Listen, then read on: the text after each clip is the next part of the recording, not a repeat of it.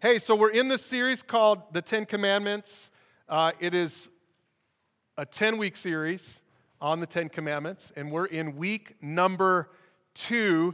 And I want to get us started. Today is we're going to get into the second commandment. If you have a Bible, you can turn with me to Exodus chapter 20, which is the first place we encounter the Ten Commandments in the Bible. But last week we got into the first commandment. We explained what it's all about. We explained what the commandments are all about. God starts off the commandments by saying this: I'm the Lord your God who rescued you out of slavery in Egypt. And so for some of you, if you think, oh great, we're going to do a series on the Ten Commandments, we're going to just learn all about rules and regulations, I just want you to hear God's heart, because God's commandments flow out of his heart. And he starts the whole thing by saying, I rescued you. He doesn't start the whole thing by saying, you're losers. He doesn't start by saying, I'm going to destroy you. Some people get the idea that that's how God is, that God is that he's just this mean, crotchety judge, this lawgiver that wants to just give us all these rules and laws that we have to follow. And that's the perspective you have. In fact, maybe you're here today. Maybe someone invited you today and you haven't been to church for a while. Or maybe you're a kid and your parents invited you, which means they drug you here to church this morning. And you're like, okay, I'll just get through this. I'll get through this lesson.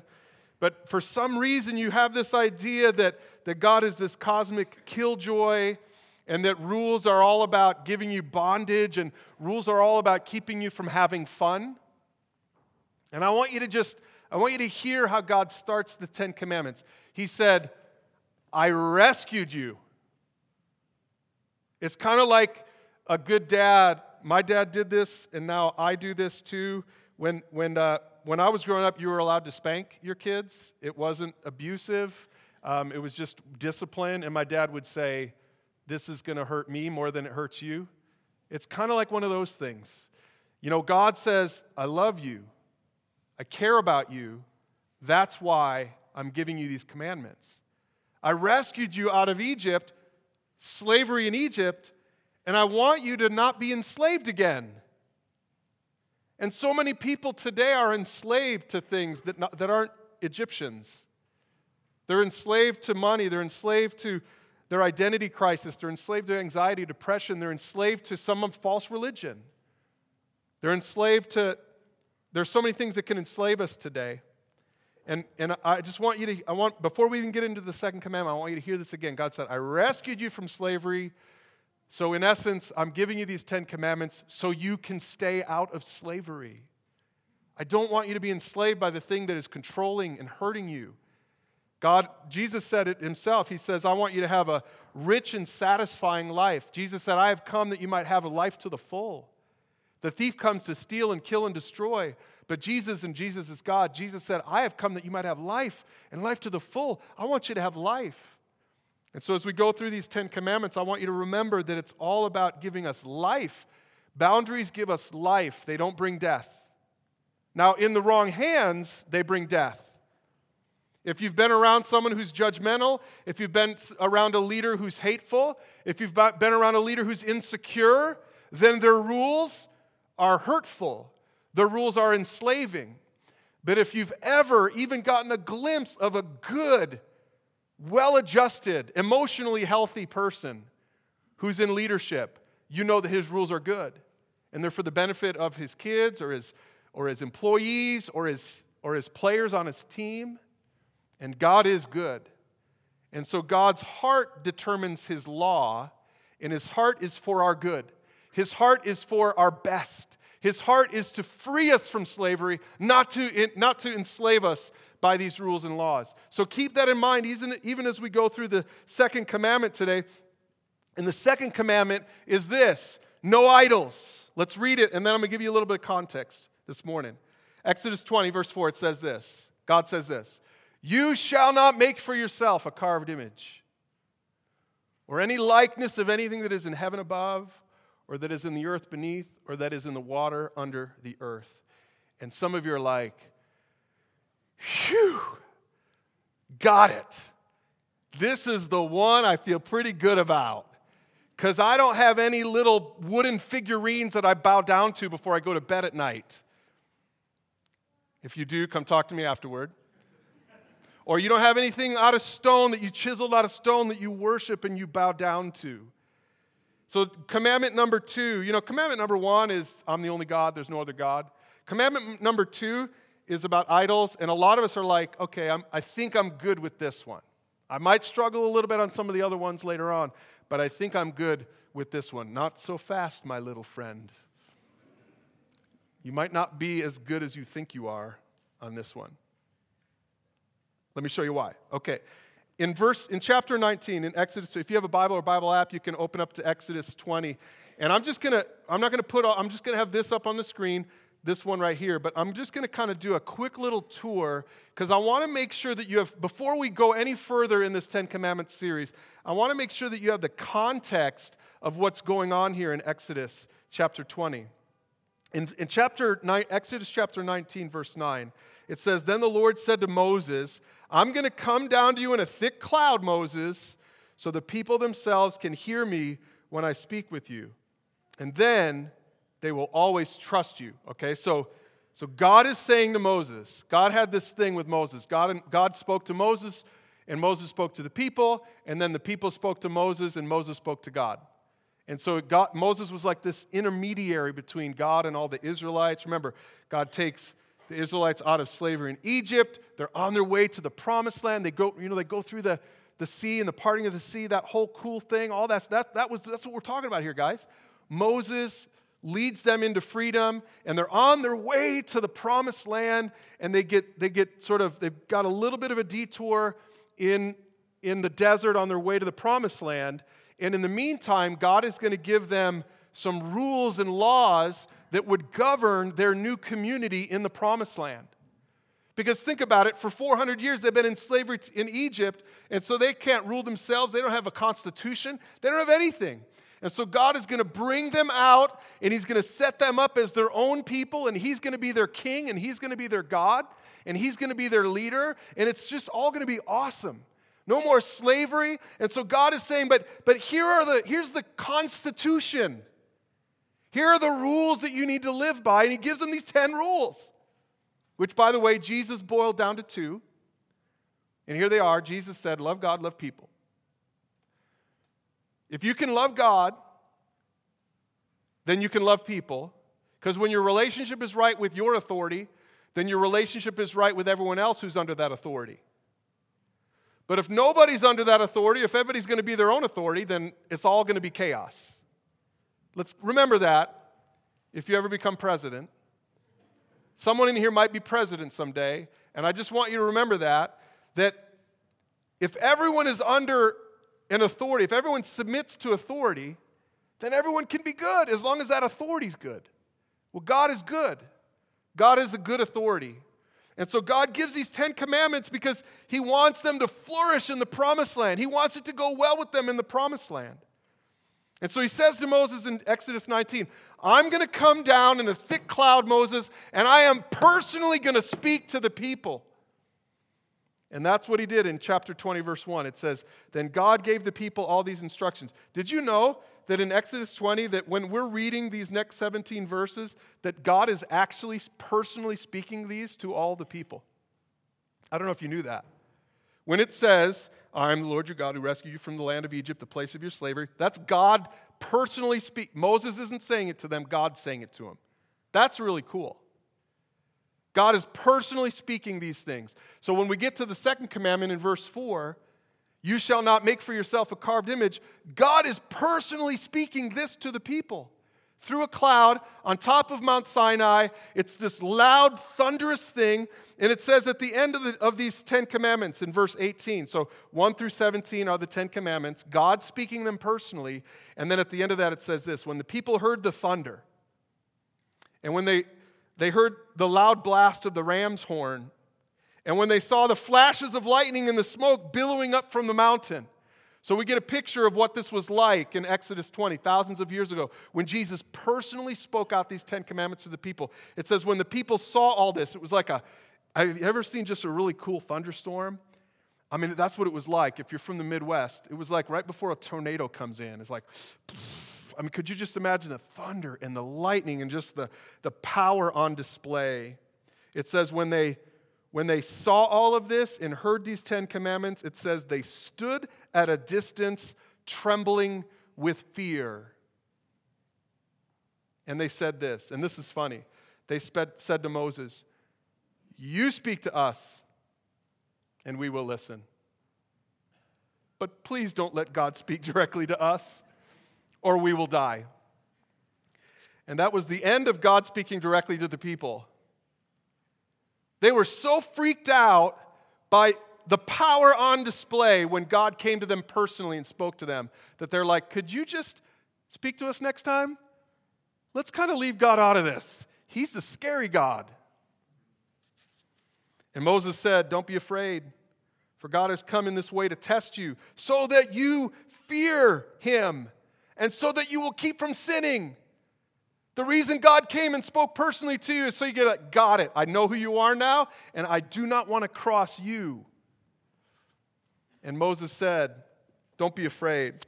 But it says in verse 21, as the people stood in the distance, Moses approached the dark cloud where God was. How cool is that? They're all trembling in their boots, and Moses was not afraid because he had a relationship with God. Which one are you? Do you have a relationship with God where you can approach him, or are you afraid of him? There was one guy who wasn't afraid of him, one guy who had a relationship with him. And that's what God wants for all of us. He wants all of us to be able to approach the mountain like Moses did without fear and trembling, because he actually wants to rescue us. He actually wants a relationship with us.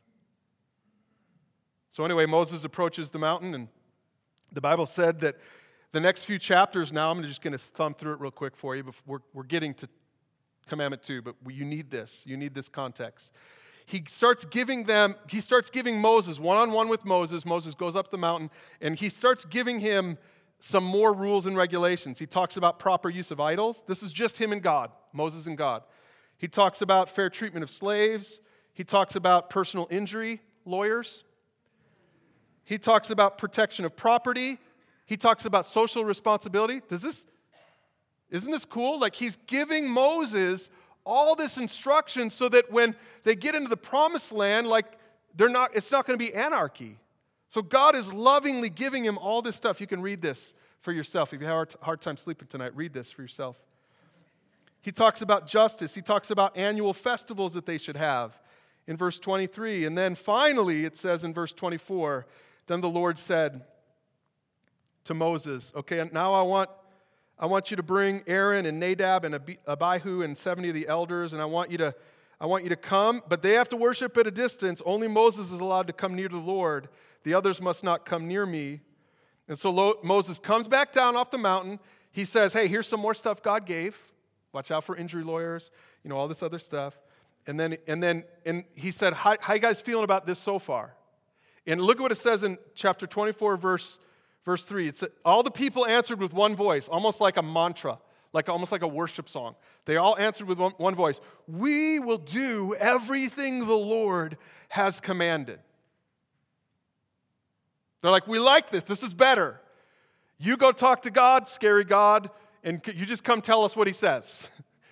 And he did. He says, "How about this?" They're like, two thumbs up. We love it. This is great. We're going to do everything that he has commanded. So it says in verse 4 that Moses wrote everything down, all these instructions. The next morning, he went back up.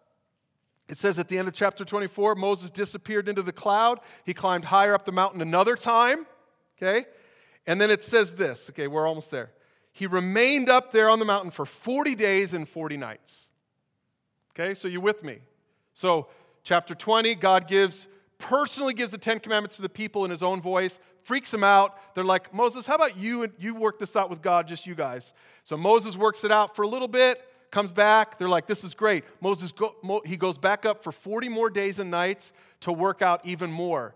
And over that time, if you read chapter 25, God tells him about offerings for the tabernacle. He tells him about the Ark of the Covenant and Indiana Jones. He talks about the plans for the table, the plans for the lampstand, the plans for the tabernacle in chapter 26, plans for the altar of the burning offering. He talks about the courtyard. So what he's doing is he's giving him all these pictures about the Ark of the Covenant, what the temple's going to look like someday, even though Solomon is the one who builds the temple way down the road. He's giving him all these rules and regulations. He's giving him this beautiful vision for what the world is going to be like when they're in the promised land and they have their God and God has his people and everybody loves each other, which is what it's for. He wants God's heart is for the people. He's like, this is going to be so cool. There's going to be a temple, and you can come in, and people can worship me, and everybody's going to get along, and parents are going to love their kids, and kids are going to love their parents, and kids are going to obey their parents and get good grades. And he talks about clothing for the priests and the design of the chest piece and the ephod on the priest, which is like his underwear. He talks about more clothing for the priests. Again, if you're having a hard time sleeping tonight, you can read Exodus 28. He talks in verse 29 about the dedication of the priests. And chapter 30 talks about the incense altar and how all that's going to work out, and money for the tabernacle and plants for the wash basin and the anointing oil and the incense. And he goes through all this stuff. And in chapter 31, he talks about who's going to build it all. And then finally, at the end of chapter 31, verse 18, it says, when the Lord finished speaking with Moses on Mount Sinai, 40 days, 40 nights, he gave him the 2 stone tablets inscribed with the terms of the covenant, the 10 Commandments. That's what we think of with these 2 big stone tablets with the 10 Commandments written on them, and it says this, written by the finger of God. How cool is that? God personally wrote this. So we start in chapter 20. God spoke it to the people in his own voice. And now we have, at the end of all this time, he actually writes it out so that they wouldn't forget. He writes it out with his own finger. God writes the 10 Commandments out on the stone tablets. And Moses, at the end of this 40 days, he's coming down off the mountain with the stone tablets. He's like, that was a great retreat. That was awesome. How many of you have ever had a mountaintop experience before with God? Raise your hand. That's right. I hope some of you have. I have. I've had several mountaintop where you just feel, maybe it's a worship night or you go to a concert or whatever, and you just feel like you just encountered God, the presence of God. That is literally where it comes from, Moses' mountaintop experience. He's coming down off of Mount Sinai with the tablets after just having this awesome one-on-one with God. God gives them all this. He gives them a vision for their future. He gives them the 10 Commandments, the simple rules to live by that we're going through in this series. And Moses is like, this is so great. And then chapter 32, the scene shifts to the bottom of the mountain where the people are. Now remember, the people were down there, freaked out in chapter 20 by God's voice and the thunder and the lightning and the big show. And now they say, Moses, how about you just deal with it? And so Moses does, but he's been gone for a couple weeks now. And it says this, chapter 32. When the people saw how long it was taking Moses to come back down the mountain, they gathered around Aaron, his brother, and they said this, come on, make us some gods who can lead us. We don't know what happened to this fellow Moses. That's funny to me. Is that not funny to anyone else? They're saying, what happened to this fellow Moses? This fellow Moses, he led you out of Egypt. He led you through the sea. The sea parted. He was brave enough to go into the mountain that you were all wetting your pants about just 40 days ago, and you're calling him this fellow Moses? Is that his name, Moses? I can't remember. Whatever his name was. They're like, Aaron, how about you make us some gods that we can worship? Because that's how all the nations were. The nations had their own gods that they could see. They had Baal, or they had Ashtoreth, or they had these shrines and these idols. They had these gods that they could see and that they could touch. And the God of Israel, the one true God, the only capital G God, you can't touch him. Can't touch this. You can't approach him. He had to come shrouded in a cloud And he spoke out of the cloud, and that was just a representation of him, but you couldn't touch him or see him or taste him or feel him. And so our God is a little slippier, a little bit more slippery than the God of all these other nations. And they're like, could we just have a God that we can relate to a little bit? And so not 2 months after God said this with his own voice, don't make a carved image for yourself. Please don't make a carved image for yourself, because I'm the one true God. Not 2 months after that, they're begging Aaron because of what happened to this fellow Moses. And they're saying, could you make a carved image for us? And Aaron did. He said, take the gold rings from the ears of your wives and sons and daughters and bring them to me. And all the people, and by the way, some of you are like, look, sons had earrings. Sons had earrings, and you're going to tell your dad right now, I need an earring.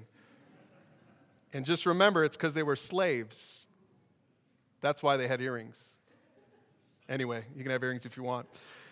And it says, all the people took the gold rings from their ears and brought them to Aaron. And then Aaron took the gold, melted it down, molded it into the shape of a calf. And when the people saw it, they exclaimed, "O Israel!" All in one voice. The same people who in one voice, just 40 days or however long earlier, they had just exclaimed, "We will obey everything you say, God. We will obey everything you say, Yahweh." Now they're all coming together and they're worshiping before this idol, this little cow made of gold. Notice it's a calf, not a cow. They didn't have enough gold to make a cow. They could only make a calf. And they said, "O Israel, these are the gods who brought you out of the land of Egypt." Do you see what happened just then? They wanted something that they could touch and worship. They wanted something that could say, this, forget that God of that fellow Moses. No, this little gold calf, this is what brought us out of Egypt. This is what rescued us. This is what we'll worship now. So not 2 months after God spoke the commandment with his own voice, probably just a few days before he wrote the commandments out on those stone tablets with his own finger, the people of God, the people of the Israelites are already breaking the second commandment. And the second commandment is about idolatry, and we're going to look at how we can do the very same thing today. 4 points for us today, and I hope that you'll go to a small group or talk about this with your family afterward, or talk about it with a mentor. The first thing is this: we're all created to worship. And if we don't worship the one true God, then we'll find something else to take his place. I saw this first I saw this very clearly when Tracy and I years ago, we went to a U2 concert down at Rice-Eccles Stadium, and we saw thousands of people just worshiping U2. I mean, just with their hand. It really was. It was like a worship experience. I went up to a worship, my daughter and I, Kenzie, we went up to Boise and we saw Hillsong lead a worship concert. It was so awesome, and people are just worshiping and just weeping and worshiping God and crying out to God in one voice. It was so beautiful, and that is exactly what I saw at the U2 concert. All these people just literally arms raised, worshiping the God of music, or the God of Bono, or the God of U2, or the God of something. I don't know what it was. Worshiping, and it looks so similar to what we do when we worship the one true God. We were all created to worship. There is a God-shaped hole in your heart, and you're going to try to fill it with something, but remember, it's God-shaped. So only God can really fill it. And what we do is we try to cram all these other things: sex, drugs, earrings. I don't know why I'm on the earrings thing. I don't really care. But, some of you worship your hair. I don't. Some of you worship your job. Some of you worship your family. Some of you worship your car, your house. I want you to think about, what is it that you worship? What is it that you put your attention to? What is it you put your money to? We were all created to worship. And God is jealous for our worship, but we tend to worship other things. And we see in Exodus 32 that you don't have the authority to put God in a box. When we make idols, in essence, what we're doing is we're putting ourselves in God's place by redefining and reducing Him. That's what they did in Exodus 32. They said, we can't see that God, we don't understand that God, but this little golden calf we can get. This little golden calf we can wrap our minds around. I can understand this little golden calf. And think about what they're doing. They're saying, I'm going to define God for myself. I'm going to bring this down. I'm going to redefine God for myself. And so what we're doing is we're saying, no, in essence, what we're doing is we're saying, I'm going to be God and I'm going to define the terms. We're trying to take it into our own hands, and we, as human beings, we want control, or at least the illusion of control. And so we fashion these things, and we try to box them up.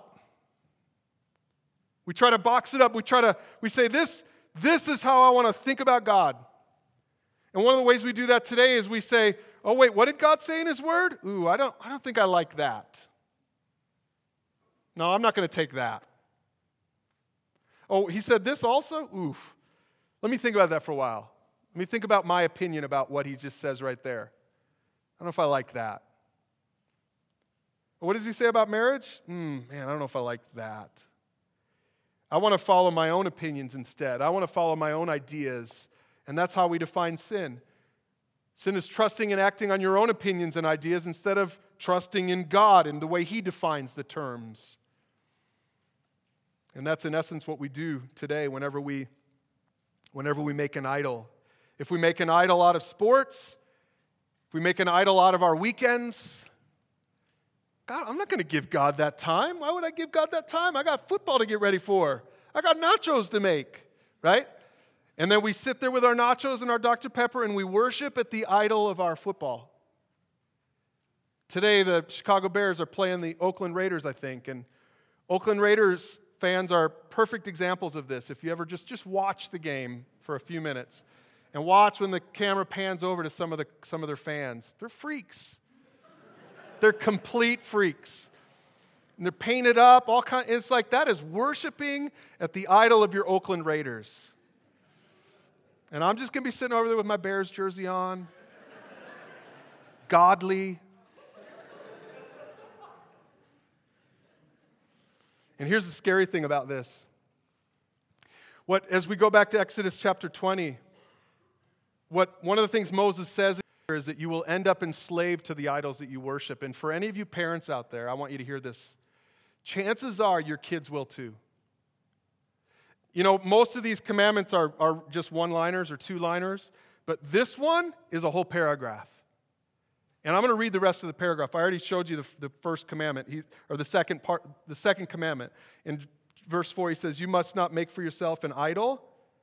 But then he says this, he expands on it. Here's what he says. Listen to this, verse 5.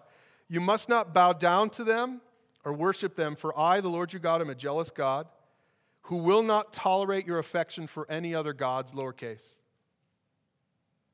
He says, this is the scary part, I lay the sins of the parents upon their children.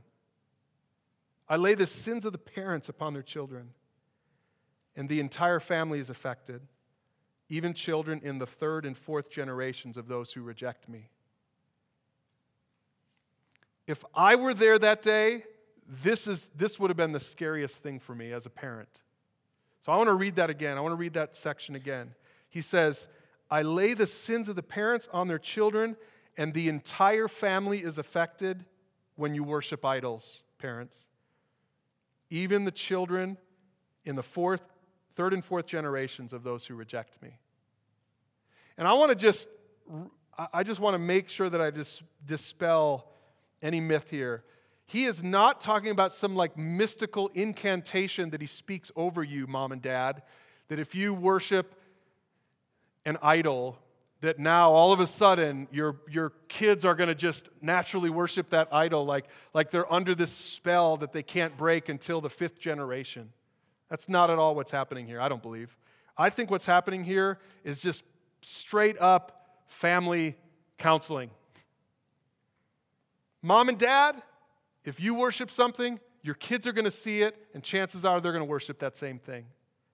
And then your grandkids are going to see it, and they're going to worship that same thing. And then your great-grandkids are going to see that, and they're going to worship the same thing. So mom and dad, be careful, because what you worship, your kids will worship.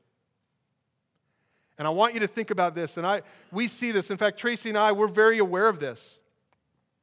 And that's one of the reasons we're such big givers financially.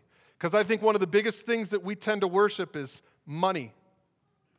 And some of you are like, no, I don't worship money. Okay, then the things that money buys, that's what you worship. We worship all this other stuff, and since our kids were little, we've been very, very clear with them, and we're very generous with our giving to Alpine and to missionaries, and we let our kids know about it, because Jesus said, where your treasure is, there your heart will be also. In other words, what you invest in financially, you're going to end up falling in love with, and that's called idolatry. And so if we invest in the kingdom of God, then we believe that we're going to fall in love with the kingdom of God, and we believe our kids will as well. And that's the last point today, and it's this. God pours out his love on those who choose to worship him in the right way. And this too can impact 1,000 generations. I love this because I'm going to read this again. I want you to hear this. Some of you maybe never even noticed this in the 10 Commandments, but look at what it says here as I finish this section of commandment number 2. Remember, the last point, he says, I lay the sins of the parents upon their children, and the entire family is affected up to the 4th generation. But then he says this, but I lavish unfailing love for 1,000 generations on those who love me and obey my commandments. Just in case some of you get the idea that God's a mean God, that he's an angry God. Did you hear what he just said? If you worship idols, it'll affect 4 generations. If you worship me, it'll affect 1,000. That's a God of grace. That's a God of mercy. That's the God I want to worship. That's the God I want my kids to worship. I don't want my kids to worship a God that they have to stand at a distance from and be afraid to approach. I want my kids to worship the one true God who rescued his people. And he wants his people to live in freedom, not in slavery. And I just challenge you today to worship this God, to lay your idols down and worship this God, because this God saves us. Today we're going to finish our time with communion. And what we do at communion is we worship the rescuing God, because the wafer represents the body of Jesus, who is God, who died on the cross for our sins to rescue us. And then when we dip it in the cup represents the blood of Jesus that was spilled out to rescue us. The 10 Commandments are all about the heart of God, the love of God, this God who wants a relationship with us, and that relationship can only happen through Jesus Christ. So today we're going to close with a time of worship. One more song, and as we do this, I know it's crowded in here, but there's stations up in the back in the balcony and up here, and we just want to, if you're a follower of Jesus, if you've trusted him for salvation, we just want to invite you whenever you're ready to come forward and take that wafer and thank Jesus that he is a rescuing God. Would you pray with me? God, I thank you for your heart that is so obvious, even in your commandments. Religions over the years have misrepresented these commandments. There's a lot of legalism that comes out of it. But God, you're not legalistic. You just really want us to love you, and then you want to love us. And God, this sacrament of communion is such a picture of that, the love of God so clearly on display, that you would sacrifice your only Son to die for us, even though we have idols, even though we worship things that are not you, even though we box you up and we try to redefine you. And God, today we just say we're sorry. And we say thank you for your forgiveness and for your mercy and for your grace. And we receive it today even as we receive these elements in Jesus' name. Amen.